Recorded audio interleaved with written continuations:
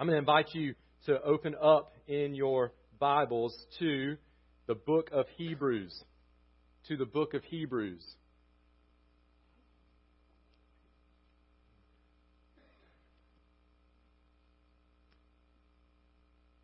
Book of Hebrews, chapter 4 is where we will be today. There's 3 verses, verses 14, 15, and 16. Hebrews chapter 4, verses 14, 15, and 16.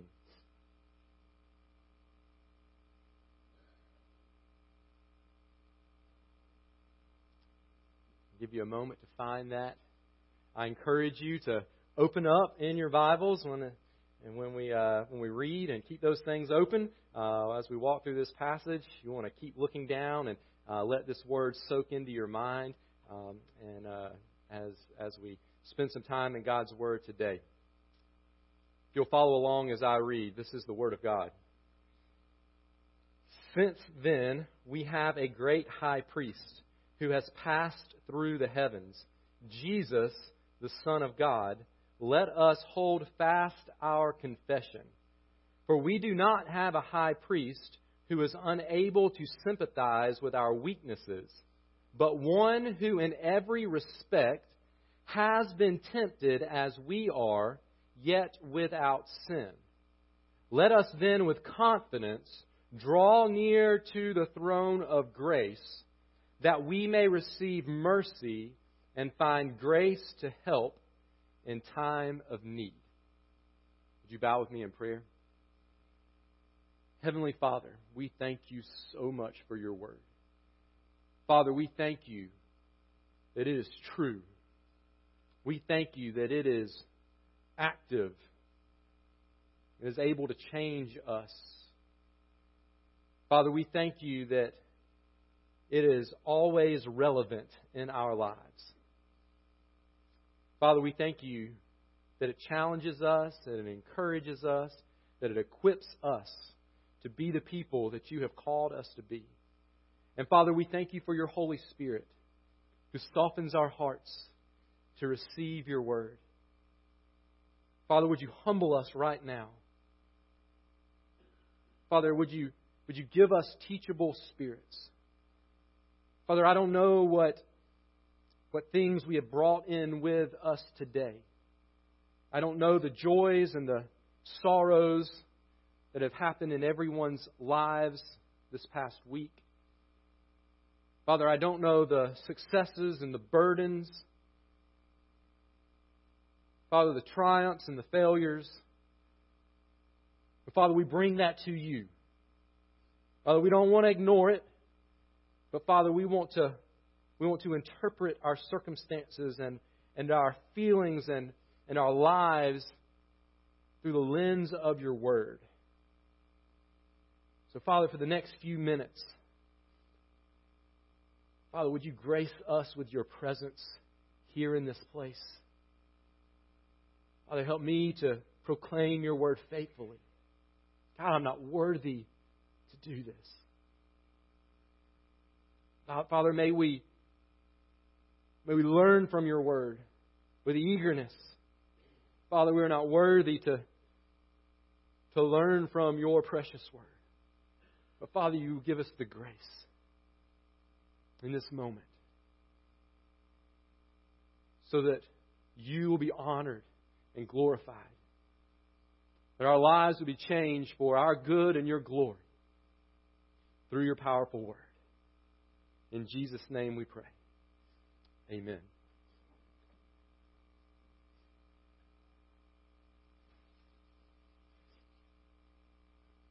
A couple of weeks ago, we looked at a passage in 1 Timothy. And we learned this, that as Christians, the grace we have been shown by God, thinking about our salvation, that He's rescued us from our sin, that grace should drive us to work hard at growing in holiness. The order is important there. God's grace drives us to work hard. We don't work hard to earn God's favor or His grace. Grace is unmerited favor. And so, because God has so loved us, because He has reached down and He has rescued our souls, if you've trusted Christ as Lord and Savior, He has done this incredible work of salvation in you. Because He has done that, we ought to want to grow in our godliness. In other words, we ought to want to look more and more like the God who saved us. We want to reflect His holiness in our thinking, in our emotions, in our speech, in our actions, in every area of life. We want to live a lifestyle of holiness, and we want to be growing in that. We got to work at that. God's grace comes in, and it is sufficient, but He has given us things, He has given us certain things that we are to do that will help us grow in holiness. We've compared this to walking into a gym. And the goal there is to grow, it's to get stronger, it's to get healthier. You walk in and you see all of these different exercise machines and equipment, and it can be a little overwhelming. And when we think about all the different ways that God has given us to grow, it can be a little bit overwhelming. But if we'll think about it in a few categories, I don't think it'll make us so overwhelmed. Last week we said if you walk into a gym, you may think about, I'm going to work on my upper body, or I'm going to work on my core, or I'm going to work on my lower body. And then you just pick a few of those exercises. Don't get overwhelmed. Just make sure you hit all three of those categories and you get a good workout in. Well, there are really three main categories of spiritual disciplines or habits of grace that God has given to us. Now, last week we looked at the first of those categories of spiritual exercise, and that was the Word of God. And we said this, that delighting in God's Word is the central means through which God's grace for godliness flows into our lives. If we want to grow in godliness, we must spend time in God's Word. We must spend time in God's Word. Now we move to that second category of spiritual exercises, which is prayer. And by the way, on Sunday nights last week, and we're going to work on it some more this evening, here in our Bible study, we're looking at a lot of the different exercises that fall under that category of spending time in God's Word. So I encourage you to be here. We had a great time last Sunday night. But now we want to move to the second category, which is prayer. I want to share this truth with you, and we'll begin to unpack this passage of Scripture. Growing in godliness requires us to spend time praying to the God whose holiness we desire to reflect. Growing in godliness requires us to spend time praying to the God whose holiness we desire to reflect. Prayer is not an optional category of spiritual exercises. It is essential. Now, as we walk through, I'll make a few comments as to why we will say the Word of God is the central means through which we grow, but prayer is essential in our lives if we are going to grow in godliness. We cannot expect to become more like God if we don't spend time with God. Prayer is essential. And that's what praying is. It's spending time talking to God. We spend time hearing from God when we spend time in His Word, and then we communicate back to God when we spend time in prayer. Now, we're in the book of Hebrews today, and Hebrews is about Jesus. Now, I know you say, well, the whole Bible is about Jesus. You're right. The whole Bible is about Jesus. But if I could come up with one word to summarize the book of Hebrews, it is Jesus. This book calls us to live with faith in Jesus because Jesus is supreme in every way. Throughout the book of Hebrews, we see that Jesus is the better this and the better that and the better this and the better that. Hebrews just points us to the supremacy of Christ. And as we're pointed to the supremacy of Christ, we want to live and walk by faith in Jesus each and every day. And one way we exercise our faith is through prayer. Let me share with you two reasons why we can, and therefore why we should, pray with confidence. First is this. We can pray with confidence because Jesus is the great high priest. We can pray with confidence, Christian, because Jesus is the great high priest. Notice verse 14 and 15. Since then we have a great high priest who has passed through the heavens, Jesus the Son of God. Let us hold fast our confession, for we do not have a high priest who is unable to sympathize with our weaknesses, but one who in every respect has been tempted as we are, yet without sin. One of the main themes of the book of Hebrews is the priestly office held by Jesus. Over and over in the book of Hebrews, we're told that Jesus is our high priest. He is our great high priest. The high priest was the one who represented the people before God. You're wondering, what's the role of the high priest? What was he supposed to do? Well, he represented the people before God. He was authorized by God to enter God's presence on behalf of the people in order to make intercession for the people. So the people had a request to make from the Lord. They couldn't just go right to God. They had to go through a priest. The Old Testament spells out all the rules for how that is to work. It's important that we understand that from the Old Testament, that there had to be a high priest to enter into God's presence on behalf of the people. Because of our sin, we are unworthy to enter into God's presence. We are. Our sin makes us unworthy to come before a holy and righteous God. However, God desires to be glorified by having a relationship with His image bearers. So He gave people a way to come before Him with adoration and confession and thanksgiving and petitions to Him. In the Old Testament, we learn that God set apart this one man to represent the people before Him. There were many rules the high priest had to abide by in order to come into the presence of God. He had to wear certain clothes, and he had to perform certain rituals, and he had to offer certain sacrifices when he came into the presence of God. Then and only then was he able to speak to God on behalf of the people. Why is that? It's because God is perfect and holy, and humans are not. And God wanted them to remember and be aware that God was perfect and they were not. And so they had to do these things to try to make themselves holy before they came into God's presence. But as good as this was, there was still this separation that existed between people and God. They couldn't enter into His presence. Only the priest could. A physical reminder of this, if you'll recall from the Old Testament, was an actual thick curtain that hung in the temple separating what was called the Holy of Holies. That is where God's presence dwelled, right there in the center of the temple. That thick curtain separated that room from the rest of the temple. And certain people could go into the rest of the temple, but only the high priest could go behind that curtain. And he could only enter once a year. And the priest could only enter by offering sacrifices year after year after year, which is a reminder that he and the people continued to be sinners year after year after year. And when he entered God's presence, it was only in the man-made tabernacle or temple, which God graciously allowed His presence to fill.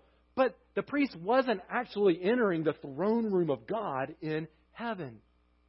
It was good, but it wasn't the best. But then came Jesus. Then came Jesus. And He was fully God and fully man. And Jesus lived a perfect life. And He offered His life up as a sacrifice for sin and opened up a new and living way into the presence of God. I love Mark chapter 15, verses 37 through 38. This is a scene of Jesus on the cross.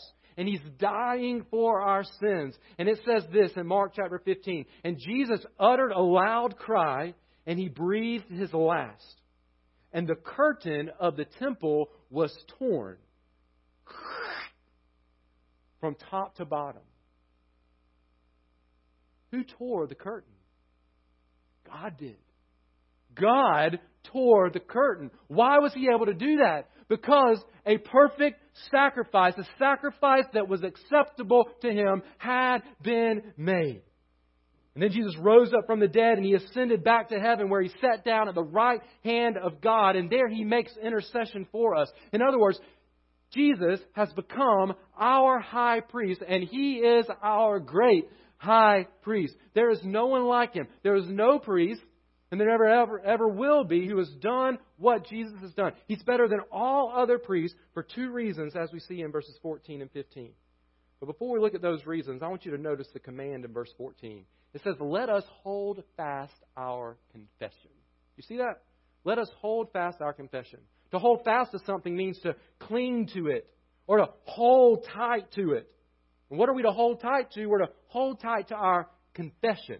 Well, What's that talking about?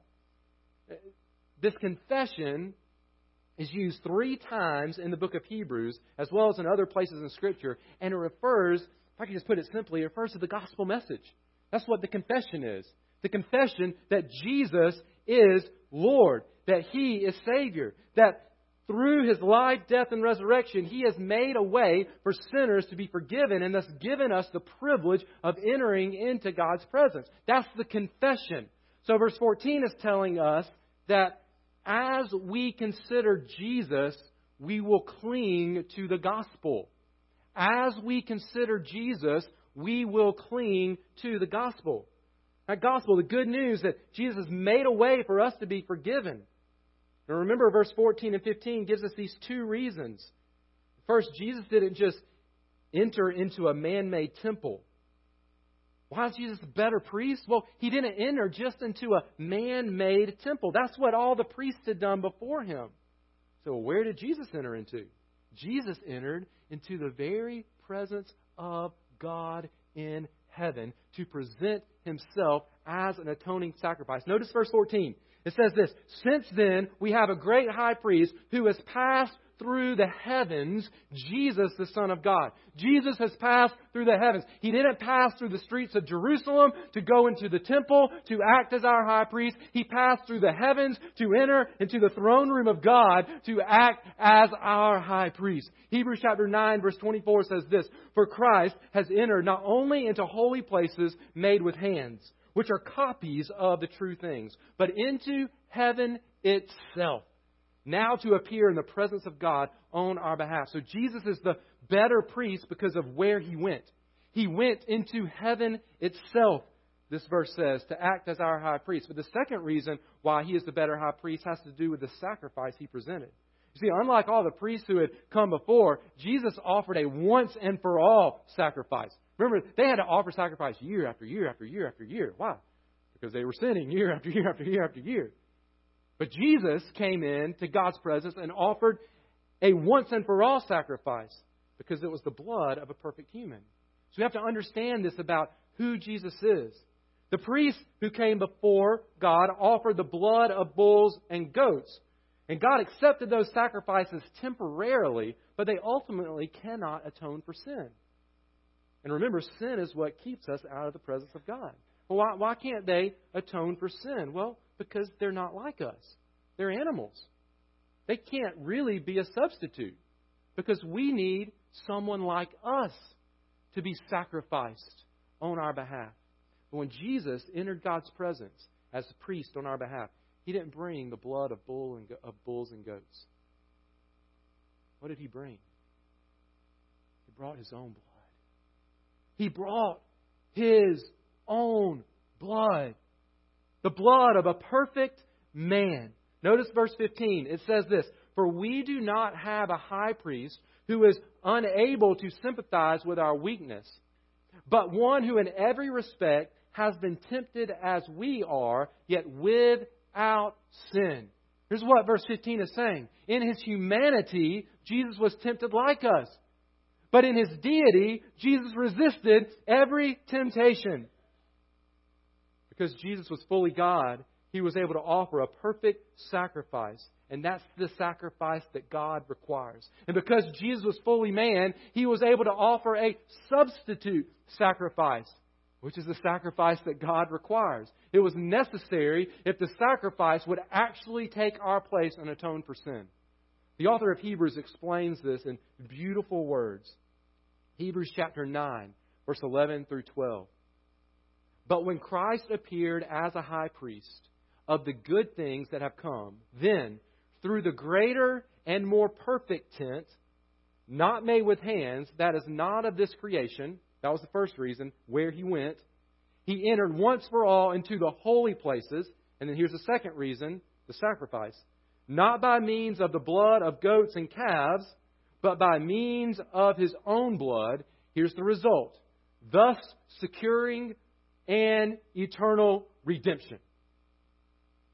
Thus securing an eternal redemption. So Jesus is a better priest because of what He offered. His own blood, which meant all the qualifications that God had put in place of a sacrifice that could actually atone for the sins of humans. Now, why this emphasis on Jesus? Because as we consider Jesus, we'll cling to the gospel. We'll hold fast to our confession. Now you ask, Zach, I thought we were talking about prayer today. You really haven't mentioned prayer a whole lot. What does all this have to do with prayer? I'm glad you asked. If the emphasis on Jesus, remembering who He is, a perfect human, God in human form, offering Himself, leads us to cling to the gospel, then as we cling to the gospel, we can pray with confidence. As we cling to the gospel, we can pray with confidence. Listen. Prayer is a blood-bought privilege, church. Prayer is a blood-bought privilege. Prayer is entering into the presence of God, and we don't deserve that. The only thing that should happen when we enter God's presence is rejection. Like a commoner who barges into a king's throne room without being summoned is met with a quick death for trespassing. We don't belong in God's heavenly throne room. And we deserve death if we enter into His presence. Sin in our hearts. However, through Jesus, we don't have to go to God with our knees knocking. We don't have to go to God, Almighty God, with our knees knocking, hoping that He won't strike us down. No, because of Jesus, because He's atoned for our sin and sits at the right hand of God, pleading His blood on our behalf, because of the gospel that we're to hold fast to, we can confidently enter into God's presence through prayer. This confidence to enter God's presence comes only from Jesus and not from ourselves. Back in my younger days, I say that so you who are older can laugh. Back in my younger days, when I was going to say back when I was a young teenager, and then I was like, if you're a teenager, you're young. So there's no such thing as a young teenager. So we'll put it this way. In my early teenage years, one of the things that I was really into was dirt bikes. I had a dirt bike. I love dirt bikes. And my uncle, he owned Yamaha, Honda, Suzuki, Kawasaki. I don't remember what all he had. Dealership. Okay, he actually owned multiple ones. And so I loved going over to his house, and then he was able to get me a dirt bike and graciously provided that for me. And so I love to ride, and I like riding trails. I'd ride on motocross tracks. One of the things I would do, of course, is dream about being better than I actually was. And one of the ways that I was able to dream and get around folks who was better than me was going to the Supercross race every year in Atlanta in the old Georgia Dome. And so I would go with him, and we'd get to see the races and all that. But before the races actually would start that evening, we would get there early in the day, and we would go to the pit area where all the riders had their trailers, and mechanics would be out there working on their dirt bikes, getting them ready, and they would be going out to practice and then coming back in. It was a lot of fun. There was one particular trailer that we would always find. It wasn't a particular rider's trailer. It actually was a trailer that belonged to a business, and they sold all sorts of parts for dirt bikes and all kinds of other ATV type equipment. But that was their company trailer that they set up there. Right? They're sponsored, and they would sponsor different riders. And so at their tent, they would have a dinner, like a barbecue dinner. And different riders who rode for them would come in, and they would interview them and all that kind of stuff. Well, they had kind of some security there at the front. And we would walk up, and I would walk up with my uncle, and they would have a book, and they would look up, and he would give them some information, and then they would let us in. Now listen, I had no right to walk in to that VIP only trailer area.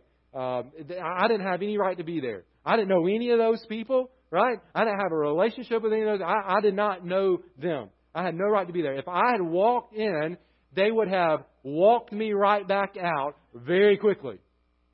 But you know what? I didn't walk in and get my barbecue plate and sit there going, oh man, I hope they don't notice that I'm here. I walked in confidently. Why? Because I was worthy to enter in? No. Because I was with someone who was worthy to enter in. He had the credentials. My uncle had the credentials. His name was on the list. He had met the requirements. And I was with Him. And so because of His worthiness to be there, I was able to walk right in and not worry about being kicked out. Listen, our confidence to approach God's throne in prayer comes not, be encouraged by this, comes not from our skill at praying, nor does it come from our worthiness to come before Him, but from our relationship to His Son, whose sacrifice God has accepted on our behalf. Our confidence to enter the throne of God comes from Jesus' worthiness to enter, not our own. So here's some application. How dare we run into the presence of God Almighty without Jesus and His sacrifice on our minds and on our lips? We enter the presence of God through the blood of Jesus and only through the blood of Jesus. This is why delighting in the Word of God is the central means for growing in godliness. Because if we don't spend adequate time in God's Word, the gospel will not stay front and center in our minds. But when a man or a woman or a boy or a girl who is soaked in the Word of God, and therefore in the gospel of God, enters the presence of God through prayer, I can guarantee that he or she will be dripping in the realization that this privilege of standing before the Most High God is a blood-bought privilege. The cross will be on his mind. Praise for the sacrifice of Jesus will be on her lips. And I think this clinging to the gospel as we pray will protect us from two types of prayers. One, as we cling to the gospel, I think we'll be protected from cheap prayers. From cheap prayers. What do I mean by cheap prayers? Cheap prayers are prayers where we ask God for things that really don't have any eternal significance. Don't have any eternal significance. When my gaze is fixed on Christ dying on the cross for the sins of the world, praying that I make an A on my test seems to be somewhat of a waste of His death. It's so insignificant compared to the Son of God hanging on the cross so that the nations could come and worship around His throne. Against the backdrop of the cross, praying that all the traffic lights are green so I get to work on time just seems to cheapen the privilege of prayer. May make some people mad with this next example, but I think it needs to be said in the confused day and time in which we live, where we've forgotten that humans and not animals are made in God's image, and thus your lost neighbor is a far greater concern to God than your sick cat. Compared to Jesus pouring out His blood on the cross, praying that your animal gets a good report from the vet just doesn't seem to measure up on the scale of importance. Or how about this? Hey, God, I'm so glad you sacrificed your Son so I could ask everyone on Facebook to pray that my favorite team wins the ball game tonight. Now, listen, please don't hear me wrong. I don't mean that God is not involved in the details of our lives. I don't mean that. And perhaps there is a time and place for such prayers. But I just wonder, church, I just wonder how much time we spend praying for God to send Christians to people groups around the world who are spiritually sick with sin and have never heard the name of Jesus, compared to how much time we spend praying for the healing of Christians who are physically sick and they're going to get to go to heaven if they die. Clinging to the gospel as we pray will protect us from cheap prayers. But I think it will also protect us from selfish prayers. And maybe the two are the same thing, but I'm going to divide them out for us. You see, it's really hard to make praying all about you and what you want when you're standing at the foot of the cross watching Jesus die for your sin. Hey, God, can I come in? Yes. I sacrificed my Son for you. His blood has made a way for you to enter. Come in, my child. Great. Thanks, God. I'll get right to it. Can you help me have a good day today? Please help me not get behind any slow drivers on my way to work. And help my boss not to be mad at me for not getting that work done on time. And if I could get that new job I applied for, then I'd be happier and wouldn't be in such a bad mood at home with my wife and kids. So could you work it out that I get that new job? And if it's still raining when I get to the grocery store, can you provide a parking spot close to the door? And I'd really like a good report from the doctor today, but please help me not get stuck with that one nurse because she really gets on my nerves. And help my son win his ball game tonight. In Jesus' name, amen. Clinging to the gospel as we pray will protect us from selfish prayers. Christian, we must hold fast our confession and we must remember the gospel. We must keep our eyes fixed on Jesus, and as we do, it will not only impact the content of our prayers, but the priority of prayer in our lives. Jesus died to make a way for us to enter into God's presence. Church, let's take advantage of that. Let's take advantage of the privilege of entering into God's presence as we strive for godliness. We can pray with confidence because Jesus is our great high priest. The second reason why you can pray with confidence, I told you there's two reasons. Second reason why you can pray with confidence is that God's throne is a throne of grace. God's throne is a throne of grace. Notice verse 16. Let us then with confidence draw near to the throne of grace, that we may receive mercy and find grace to help in time of need. Verse 16 begins by calling us to look back on the fact that Jesus is our great high priest, and that He is like us in our humanity, but better than us in His sinless perfection. And it calls us to look back on that to propel us into God's throne room with confidence. Like we need to go there. And we need to go with confidence. It says, let us then, or in light of that previous statement, in light of those first two verses, let us then with confidence draw near to the throne of grace. It's an invitation in the form of a command to enter into the presence of God, to draw near to God. Christian, is at the heart of what it means to be godly. I mean, you can't separate godliness from drawing near to God. If we desire to be godly, then we will desire to draw near to God. And as we draw near as Christians who still sin, because we find grace in God's presence, we don't have to be afraid. If God's throne were not a throne of grace, listen, confidence is the last thing we should have in His presence. But God's throne is a throne of grace, and His grace is sufficient to forgive. As we consider drawing near to the throne of grace with confidence, I want to share with you 4 just simple and quick truths in verse 16 that I think will not only teach us about the incredible nature of drawing near to God, but will also provide us with a practical guide of drawing near to God. If you're saying, listen, I want to pray, but I just don't know. I kind of say the same things over and over. What do I say when I come before God? What do I do in the presence of Almighty God? What do I say? Well, I want to give you some attitudes and then some practical advice that go hand in hand for praying. The first of these truths is this. An attitude of awe will lead us to adore God as the one worthy of the throne. I'm going to spend much time on these, so listen closely. An attitude of awe will lead us to adore God as the one worthy of the throne. Notice the first thing we ought to recognize when we come before God is the difference between us and God. I mean, that's the first thing that ought to cross our minds when we walk into the throne room of God is He's God and I am not. He is on the throne and we are not. We are coming before the throne and we are not on the throne. He is supreme ruler and we are only His servants. He is majestic in glory and Scripture says we are but dust. He is infinite in power and we are powerless in comparison. He is worthy and we are not. One writer said it this way, to pray is to walk in the full light of God and to say simply without holding back, I am human and you are God. Listen, if that's all you can say in your prayer, I'm telling you, you've said enough to make you grow in godliness. I am human and you are God. When you pray, you should spend time adoring God for who He is.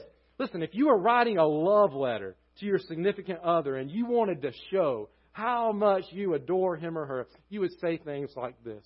You are so kind. You are so pretty. You are such a hard worker. You are so encouraging. You are so thoughtful. You are so patient, etc., etc., etc. I won't get too sappy on us, okay? Now, in the same way, we can express our adoration to God by declaring His attributes back to Him. This is, again, where delighting in God's Word is crucial. The way we know God's attributes is by knowing God's Word. He has revealed to us who He is in His Word. And so we learn that God is holy, righteous, just, patient, loving, gracious, merciful, powerful, eternal, and the list could go on and on and on. And so how do we adore God? We simply tell Him He is those things. We say, God, You are powerful. God, You are so loving. God, You are completely and totally righteous and perfect in all Your ways. When you pray, spend some time adoring God for who He is. Stand in awe of Him. He is worthy. He's on the throne. Second truth is this. An attitude of humility will lead us to confess to God and receive mercy. So we stand in awe of God and we adore Him. We stand humbled before God and we confess to Him and receive mercy.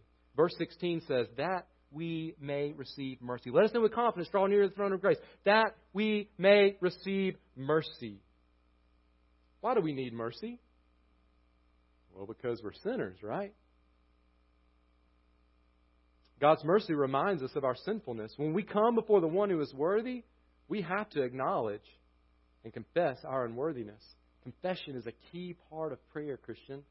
Again, this is where remembering the gospel is so crucial. The cross is a reminder of my sin. Right? Jesus was dying not for his sin, but for my sin. When you pray, you ought to spend time confessing your sins to God. And don't just say, God, forgive me of my sins and move on. But be specific. Confess the harsh word that you spoke to your child. Confess your impatience with the person in front of you in the checkout line at the grocery store. If you notice the theme of impatience here, it's because I struggle with it a lot. Confess your pride when your coworker made a mistake and you arrogantly thought, I never would have made that mistake. That's sinful. Confess your failure to share the gospel with the person that God placed in your path.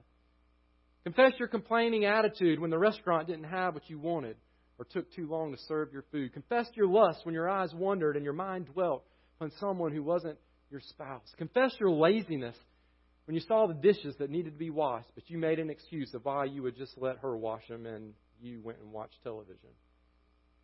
Confess your gossip. Confess your lying. Confess your anger. Christian, confess. Psalm chapter 32 verse 5 says, I acknowledge my sin to you, and I did not cover my iniquity. I said, I will confess my transgressions to the Lord. And here's the beauty of the gospel. And you forgave the iniquity of my sin. When you pray, spend time confessing your sin to God. Bow in humility. You're not worthy, but He is merciful. Third truth, in verse 16, an attitude of gratitude will lead us to thank God for His grace. An attitude of gratitude will lead us to thank God for His grace. So we stand in awe and we adore. We're humbled before Him and we confess our sin. And then we're full of gratitude before Him. And so we give Him thanks for His grace. When we experience God's forgiveness, His mercy toward undeserving sinners, we're led to express thanksgiving to Him. His throne is a throne of grace. He gives us grace to help us in our time of need. He treats us how we don't deserve to be treated. We ought to be rejected from His presence, but instead He says, come on in. He welcomes us. That's grace, and it ought to lead us to give Him thanks. Of course, there are many specific ways He shows us grace. And just like our adoration and confession ought to be specific, Christian, we ought to be specific when we come before God with our thanksgivings. I don't deserve my wife and kids. That's God's grace. I don't deserve to have a job. I don't deserve to have food on the table and a roof over my head. I don't deserve to have good friends in my life. These are all gifts of grace. Not to mention the salvation and forgiveness and eternal life and freedom from sin and fellowship with God and all the blessings in the heavenly places that are mine through Christ Jesus. I have been blessed. You have been blessed. And we didn't deserve it. It's His grace. So when you pray, spend time thanking God. Kneel with gratitude toward Him. He is gracious. So thank Him for it. And the fourth truth we see here at the end of verse 16 is this. We want to come before God with an attitude of dependence. Because an attitude of dependence will lead us to ask God for His help. You say, is there a place for making requests before God? Absolutely. God wants us to bring our requests to Him. Notice what it says here. That we may receive mercy and find grace to help in time of need. Not to help God. He doesn't need our help. It's us who needs the help. And so God is ready, as He's on His throne of grace, to help us in our time of need. Ultimately, prayer is a declaration of dependence upon God. We pray because we are needy. That's hard for some of us to admit. We pray because we need God to act on our behalf. The amazing thing is then that God actually does. He's told us to ask. Of course, God is not a heavenly vending machine who just gives us whatever we ask for, regardless of what it is or the motive behind it.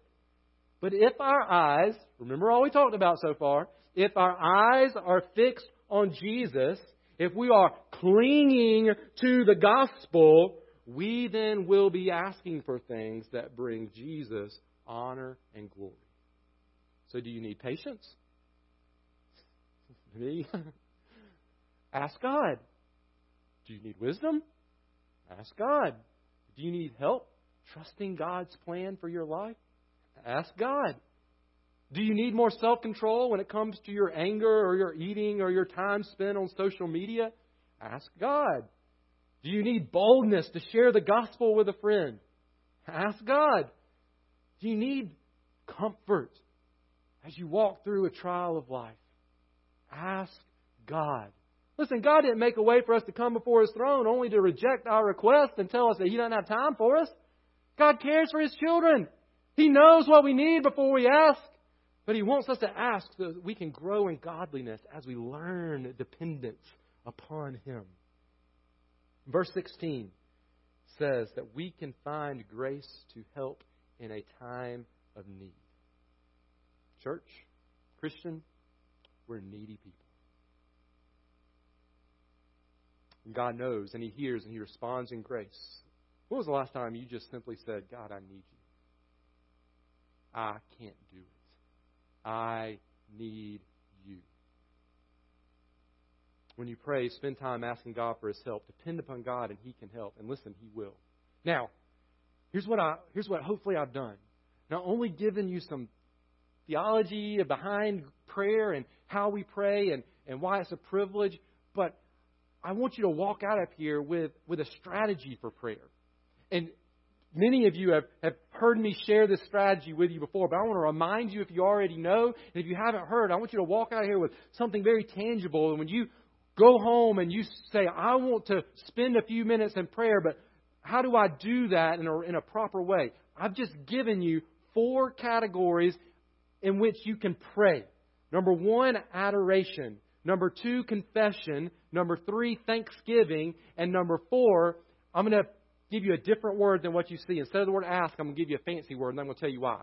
The word supplication. You know, why in the world did you give us that? So let's just stick with ask God, okay? Supplication is a biblical word, and it means to make requests of God. But the reason I give it to you is so that we can write an acronym. The acronym is the word ACTS, A-C-T-S. And it doesn't have anything to do with the book of Acts in the Bible, okay? So don't go searching through the book of Acts for what I'm about to say.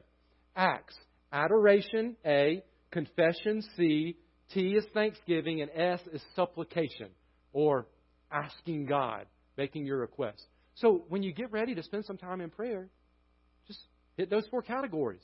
Say, all right, I'm going to spend a couple of minutes adoring God.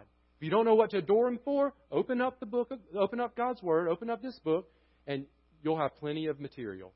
Go to the book of Psalms and start there. The book of Psalms is full of the attributes of God. Then spend a few minutes confessing to God. Be specific. Then spend a few minutes thanking God. Give Him thanks for specific things in your life that He's blessed you with. And then finally, lay your burdens before Him. Cast your cares upon Him because He cares for you. Prayer is a crazy thing. We're unworthy to be in God's presence, and yet God counts us worthy to be in His presence. You ever thought about that? Prayer is crazy. It's amazing. It's fascinating. How can we be both worthy and unworthy at the same time? Well, let's end where we began. The gospel. Jesus on the cross. Keith and Kristen Getty and Graham Kendrick captured this truth, this amazing truth, in their song entitled, My Worth Is Not in What I Own. And in that song, they wrote this. I'm going to read the whole song to you, just this one part. I love this. 2 wonders here that I confess. 2 things that I'm amazed about. 2 wonders here that I confess. My worth and my unworthiness. My value fixed, my ransom paid at the cross. 2 wonders here that I confess. My worth and my unworthiness. My value fixed, my ransom paid at the cross. We don't deserve to draw near to God, Christian, but we can because of Jesus, and God wants us to. In fact, it's essential if we're going to grow in godliness. So let me ask you a question. Christian, how's your prayer life? There are all sorts of ways that you can pray, all sorts of exercises under this one category. You can pray silently. You can pray out loud. You can write out your prayers. You can type out your prayers. You could dictate your prayers to Siri and have her save them in your phone, I guess. Or whoever your Siri is, depending on what kind of phone you have. You can pray by yourself. You can pray with others. You can pray through Scripture. You can pray while you're driving. You can pray while you're in a doctor's office. You can pray when you're at school. You can pray at your home. You can pray at someone else's home. You can pray